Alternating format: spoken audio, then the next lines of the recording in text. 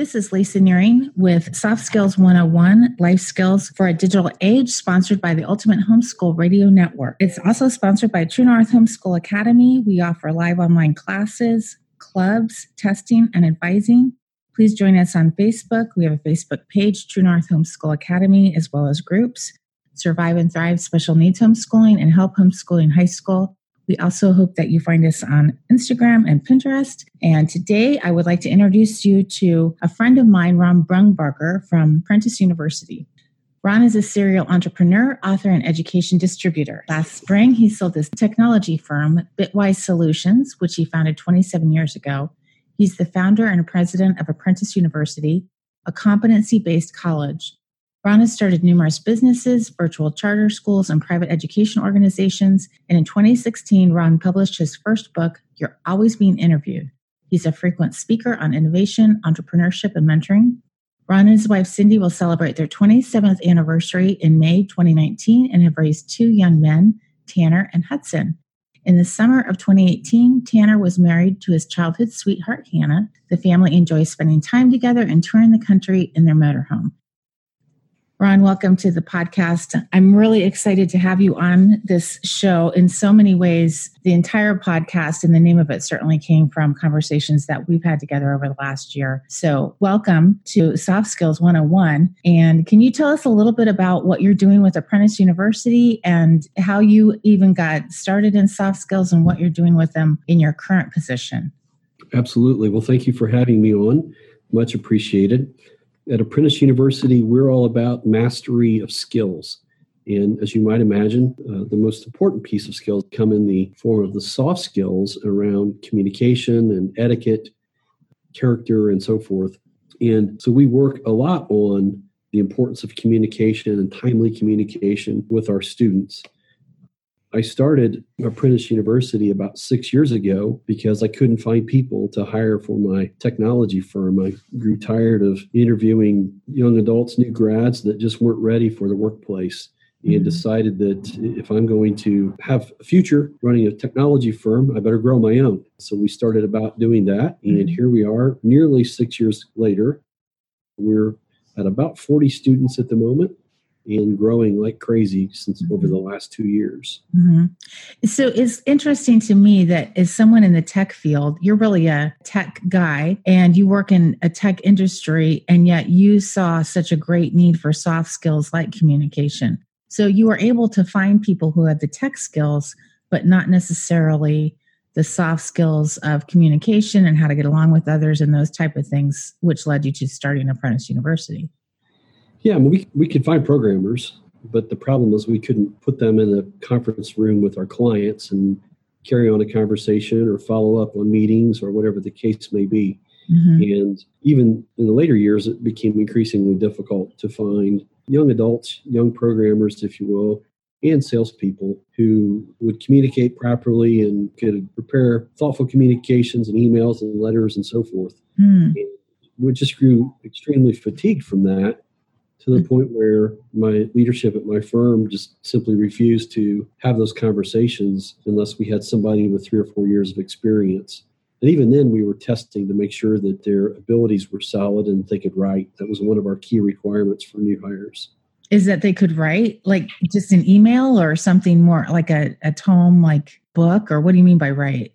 Well, so writing, certainly email, but also letters, proposals, could put together thoughts and paragraphs and sentences. And these things are sadly not common. That we might think they are, but they're just not very common. And we wrestled with this a lot. And clients, we were asking people to spend a lot of money with us, and they really want to see that you know what you're doing.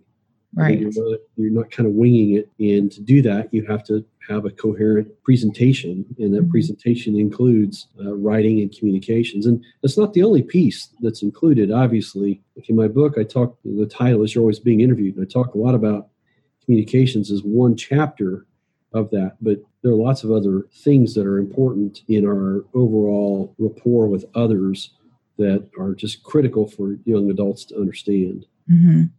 I have so many questions. We could talk all day probably about how you got to the point that you are at and everything. But one of the things I'd really like for you to talk about is what you're doing at Apprentice University to prepare young adults. This is a post-high school program, and it might be a pre-college program. And so you have a unique badging system. You have a fail forward kind of program. You have some really unique cutting edge classes and ideas that you're doing and implementing there. But can you tell us a little bit about what Apprentice University is and how you took that need in the tech company and translated it into a program that might be of real interest to homeschool families? So we hold ourselves out as we don't like the word alternative, as a college alternative. Sorry.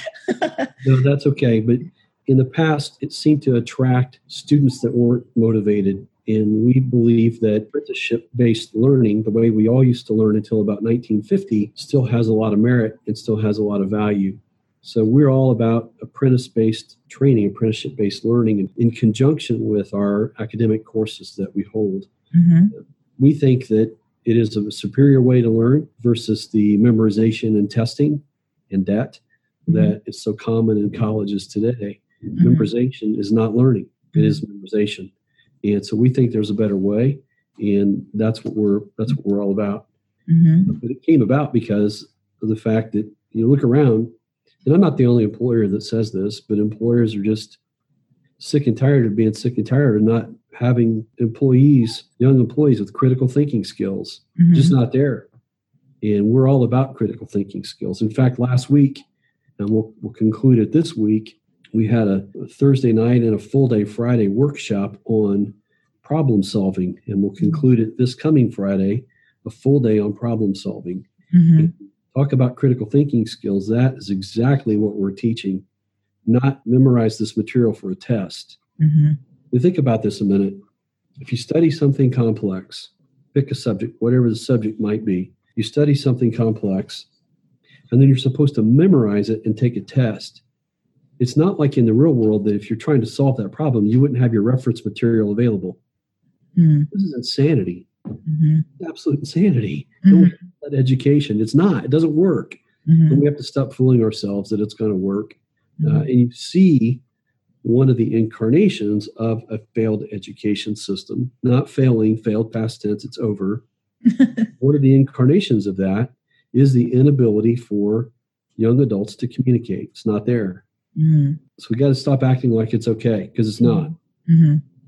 So when you communicate, I mean, a lot of kids are thinking that they are communicating by texting and Snapchatting and those type of things. And from my experience, it seems like that's almost antithetical to real communication. I mean, there's not good sentence structure. It's complicated. It's one-dimensional. It seems simplistic, but in many ways, it just complicates real clear communication from how simplistic it is. And kids aren't writing complex thoughts as they are trying to convey things to each other. Is that your experience? Or Absolutely. It is definitely a problem. The pithy yes, no, smiley face, emoticon kinds of communications. There's a time and place for that, and it's handy. Mm-hmm. But it doesn't work in all cases. Right. And in my book, I wrote about so many cases where mistakes were made, grave mistakes were made by choosing the wrong medium, or even in the right medium, the wrong content for communications. Mm-hmm. It's tragic. Right. So what would be your advice to younger families who have younger kids, or maybe they're in middle school or even high school? How would you counsel these young families to really train their kids in these type of communication things? I mean, writing curriculums abound. We're speaking mostly to the homeschool world, and there's a lot of good writing curriculums. So what would you suggest beyond a writing curriculum, and how to really train your kids to get to the point where they're effective communicators? Well, certainly writing is a big deal, but I would also suggest write to people besides your instructor, your teacher. There's a lot more to life than writing a paper. Right.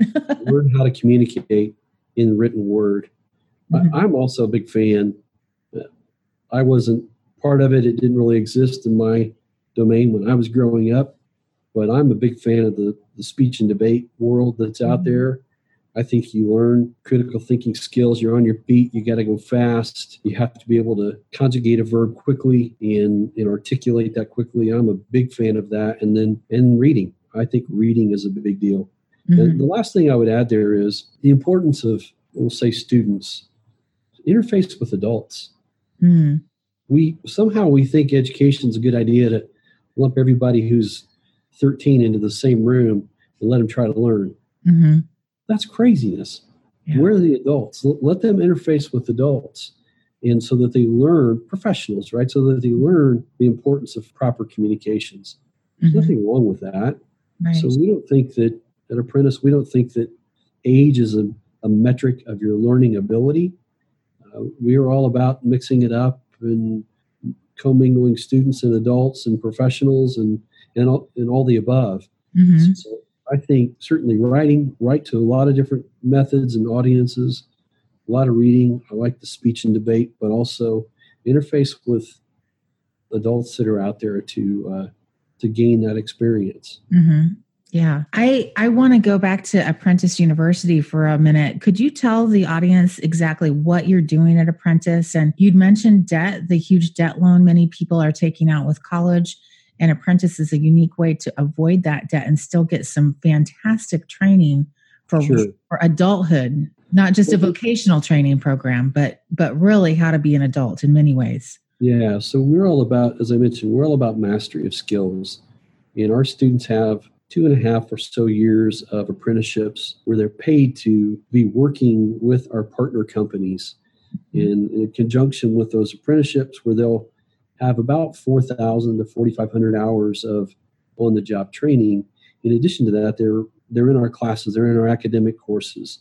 They're fairly difficult, but our classes are very different. We don't do tests, we don't do grades. We think tests and grades are a foolish model. No one does that but school. Let's deal with the real world, right? Let's deal with the real world. You either did it and you did it right, or you didn't. There's not a C. So we think tests and grades are yesterday's solution to education. It works great when you need to teach thousands and thousands at once, but that's a foolish metric for success of educational attainment. Mm-hmm. So we're all about the acquisition of skills. And you mentioned our badging system. We have an extremely significant digital badging database with hundreds and hundreds of badges representing thousands and thousands of skills that students are expected to earn in the course of their time with us. Mm-hmm. So if someone came to Apprentice University, what exactly would they expect? Do you take high school students, or is this mainly post-high school? We have two programs, one for high school students, typically juniors and seniors. We have a program called Jumpstart, and our students in the Jumpstart program, they're in our classes and they can participate in our workshops as well. They're part of our community. They're a fully enrolled student, but they're not an apprentice. They're not eligible to be in our paid apprenticeships. Think of it as our farm team almost. Then our apprentices are post-high school, and they are hired. So they're both enrolled and employed, enrolled with us and employed by us. And those students are the ones that are really piling on the experience and the skills. But the student that comes to us in both cases, either Jumpstart or to be an apprentice, first and foremost, they better bring a lot of motivation. We don't package it. You can't buy it in our bookstore. We don't sell it to you. You either bring it or you don't. And if you don't bring it, you're out of luck, because you're going to drown here. This is a difficult program, and it's not for the faint. It's not for those that say, well, I'm just going to, I don't want to take classes. I don't want to work that hard. The local junior college wasn't, that was enough for me. This is not what we're doing. This is a very rigorous program with very steep expectations. Mm-hmm. But if you see the resume of our students that have been with us for a couple years now, even a year, the resumes of our students, they win. You put our students against any college graduate out there, and we'll win every single time, I promise. Because your students have real life experience in their field. Absolutely. They're already working. And we're not just talking about it. We're not just talking about it and memorizing it. They have real experience. Right. We're not just discussing it in the classroom. Yeah, it's an exciting program. I'm going to put the information for Apprentice and your book in the show notes so people can get a hold of you. And you all are located in Indiana. So do your students have to be local to attend? Certainly do. Our classes are not online. It's just not how we work. Mm-hmm. We believe in the community as a critical aspect of our program. Mm-hmm. And we've seen that blossom and grow over the last couple of years. It's just a crucial element to our program. You hear a lot about cohort-based learning, and we're big into cohorts as well, but there's a lot of interdependency and accountability within our cohorts that isn't common in typical cohort environments. So to be part of that and to be part of our community and our workshops and plugged in, you really got to be here. Mm-hmm. Right. It's an exciting program. And every time I talk to you and Cindy, I'm just so excited about what you're doing there. And the fact that it is a place kids can go if they want to work professionally, but don't want to go to college for 4 years or take out that debt or take 2 years of gen eds that they feel like they could have done in high school or whatever. So really exciting program. I just want to talk for just a minute as a tech guy, somebody who's a computer person, and you have been asked to be on the governor's board of education, or I'm probably getting the details wrong, but you have been asked to do a lot with education in the state of Indiana and do things to create different kind of ideologies and methodologies to get to a point where people can be professional without going through maybe more conventional methods. And you're really, in many ways, a divergent thinker. You're not a typical tech guy where you're in one brain space. I mean, you really do know how to do communication extremely well. So can you tell us how you became such a great communicator yourself? Well, I think you're overplaying my hand there, but... Well, I'm not sure about that, but... I guess, in part, as an entrepreneur, it's up to you. There's not really anybody behind you in the corner office. You're the one that's responsible. And I really attribute a lot of this to the fact that we homeschooled. We thought differently about education from when our oldest son was 8 years old. And we started homeschooling then. We met the then candidate governor, Mitch Daniels, for his first term and became friends with Mitch. And shortly after he took office, we'd been homeschooling for just maybe a year. And shortly after he took office, I got a call and he said, I'd like to start Indiana's first statewide virtual charter school. And I'd like for you to head it up. And I thought about that. That was something you'd always thought about doing, probably. Yeah, sure. Sign me up. It took 3 years to get Indiana law changed, and a lot of beatings politically and threats from teachers' unions that really despised me, which this kind of comes with the territory. But we got it over the goal line. It took a long time, took a lot of work, took a lot of money. We got it over the goal line, and we served thousands and thousands and thousands of kids over the last 10 years, 9 years or so. It's hard. But that caused me to think completely differently about education. And as you get into it and you start challenging the status quo, and to your point about thinking divergently, I don't like thinking convergently. It's not in my DNA. And so I like seeing things that need to be broken, torn apart and rebuilt. And said like a good engineer right there. Yeah, well, and education's just ripe for that. We got to stop acting like it's okay to not serve our kids by half-baked education. It's not okay. It's not acceptable. Yeah. What would you say to the parent who feels that maybe their communication skills aren't really up to speed, and now somehow they find themselves homeschooling and they're intimidated because they feel like they have to teach something they're not so great at themselves? Would you recommend a certain curriculum, or what kind of things would you recommend for them to do to build their own communication abilities? Oh, goodness. I'm the last person you want to ask about a curriculum. That's not my department. That's over my pay grade. Yeah. My suggestion would be align yourselves with professionals and adults that are really good at that, and just get to know them. Right. And, there's a lot of homeschool co-ops out there and programs like yours that are online.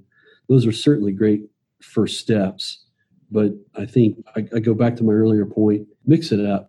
Put those kids in environments where they're not all the same age. What's a 13-year-old going to teach a 13-year-old? Right. What? I don't know. It doesn't make sense. It just doesn't make any sense. Right. Yeah.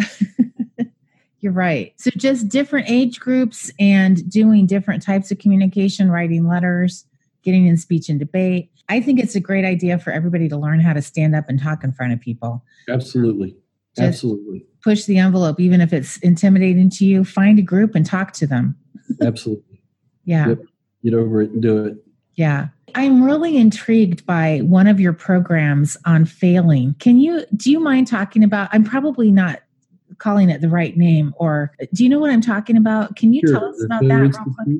Sure. Yeah. It's called the Failure Institute. Part of an apprentice-based learning is failing. Yeah. I mean, it's natural, and it's a critical piece to how we all learn is we have to fail to do it. And so we started several years ago, we started the Failure Institute. And I would say that we celebrate failure, but we study failure. And the fact is, our tagline is from oops to epic, there's value in failure. I love it. if before a group of students, I could share my failures, and we'd be there for years and years and years to do all that. But if I could share areas where I failed and give that knowledge to students, others that are with us, that they might not repeat my silly mistakes, why wouldn't we do that?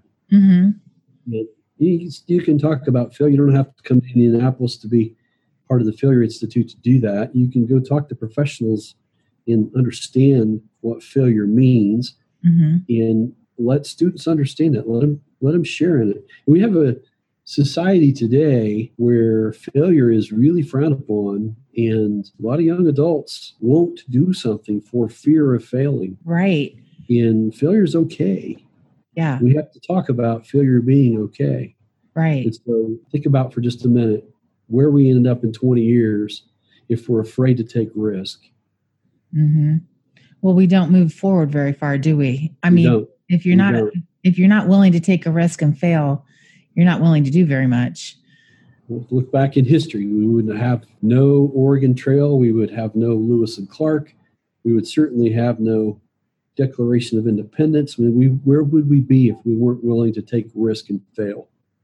I think I'm older than you, but as an older person, what would you say to younger families as far as failing? You've had some probably epic failures in life just because you're not dead yet. But what do you say to younger families who are trying to get it all right?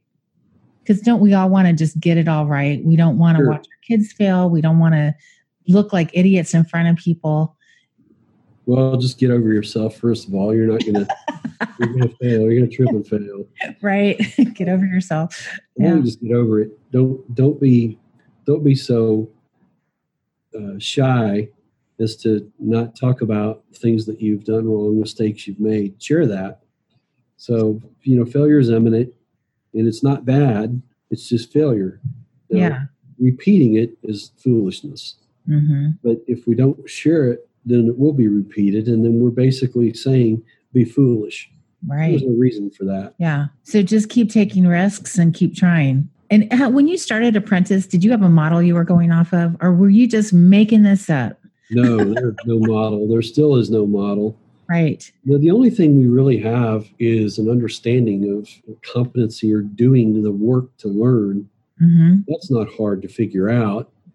Ironically, this past summer, I read a document from Switzerland that was talking about the Swiss model of apprenticeships and the interlaced apprenticeships and education and academics. It's remarkable how close. It's almost our playbook. Wow. They're without the badging piece, but it's remarkable how close we sort of backed into this equation. No, there's no formula for this. There's nothing out there that tells it how to do it.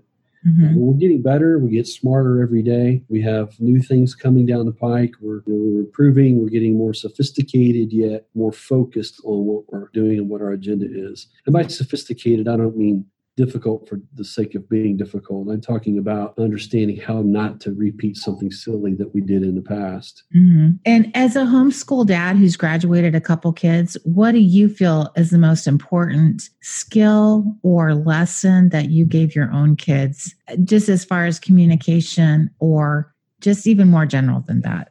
Travel. Wow. Yeah. Why? Well, they get to experience different cultures. Both my boys have been to South America, Europe several times, Canada, if you want to call it international. Across the Caribbean many times, Mexico, and certainly across the United States many, many times. They've experienced different cultures, different ways of life, different standards of living. They've had to navigate. They're 21 and 23 now, and neither of them think twice about hopping on an airplane and going to spend a long weekend somewhere. My youngest one is Hudson's 21. Just a few weeks ago, he spent a couple of days in Montreal. He's been to Dublin twice in the last 6 months, and he's going to somewhere in Spain in a couple of weeks. So I think Madrid, I'm not sure. But they think nothing about hopping on an airplane and navigating and figuring it out. They're not timid and shy about it. They're ready to go. So I think it's just an understanding that you got to get out and see the world. It's a big world out there, and it's a competitive world as well. Mm-hmm. Get out and see it. And so for those families who feel like, wow, that's expensive, how do you get to Spain with 7 kids or 2 kids? What do you say? Send one? Well, I don't know about Spain, but grab a tent, throw it in the trunk of your car, a cooler full of food, pack up and travel across the country and go see other communities, other cities. Right. And experience them while you're there. Don't just drive through. Yeah. Go experience those other communities. And that's a great way to learn communication skills right there, because all over the country, people are coming from little micro cultures and micro languages that, I mean, even when we moved up to the far north, people said ufta. I'd never, ever heard that word in living all over the country till we moved up here. Or you betcha is another colloquialism. It's just fun to hear how people talk and try to figure out the subtle nuances of where people are at. Yeah. Well, it's life, right? It's the real life. It's the real world we live in. And increasingly so, the world gets smaller every day with technology. We can have a meeting anywhere on the planet. Yes. Minutes now. And you have to learn to adapt and navigate that. Right. If you're not, you're going to get left behind. Right. Yeah. Fast. Right. Well, it's always great to talk with you and find out what you're doing. I'm going to post your book and Apprentice University in the show notes. Is there anything else you'd like to share with our audience before we sign off about homeschooling or Apprentice University or post-high school or communication? I think there is one thing. I'm going to assume that most of your listeners and those that are consuming this content share similar values and faith. I really wrestle with, and we talk a lot about this at Apprentice these days, I really wrestle with the idea that parents spend 12, 14 years bringing up a child in the way he should go, right? Mm-hmm. And we do that in a homeschool environment. We're cautious, and we know who our kids' friends are, and we're engaged as parents, etc. I'm just shocked at how many parents do that with diligence and intent and then drop their kids on the conveyor belt of the university down the road. Mm-hmm. And don't take my word for it. Go poke your nose around and look at the culture in the college campus these days. Mm-hmm. I'm just shocked at how many parents spend all this time and then act like they're 18-year-olds impervious to the climate on a college campus. I got news for you. Not happening. Mm-hmm. Why do you think that is? Do you think parents are worried that their kids won't be able to vocationally make it if they don't go to college? Yes. Mm-hmm. It's FOMO, right? It's a fear of missing out. And my kid doesn't have a degree. He'll never get a job. Employers don't care. Look around. Don't take my word for it. We've been beating this drum now for 6 years. Don't take my word for it. Read. Mm-hmm. Read. Employers don't care. They're looking for competent workers. Yeah, as an employer, you have 3 questions about a prospective employee. Can you do the work I need to have done? Do I like you, and can I afford you? That's all that matters. Okay. Where you study, what you not where you studied, what you memorized and when you memorized it is irrelevant. Right. Right. Okay. That's a great word to end on. Exactly. Thanks, Ron, for your time. It's always a pleasure talking to you. My pleasure. Likewise. Good to see you. Thank you. Yeah, you too. Okay. I will put stuff in the show notes, and I look forward to talking with all of you who are listening in another podcast soon. Thanks so much.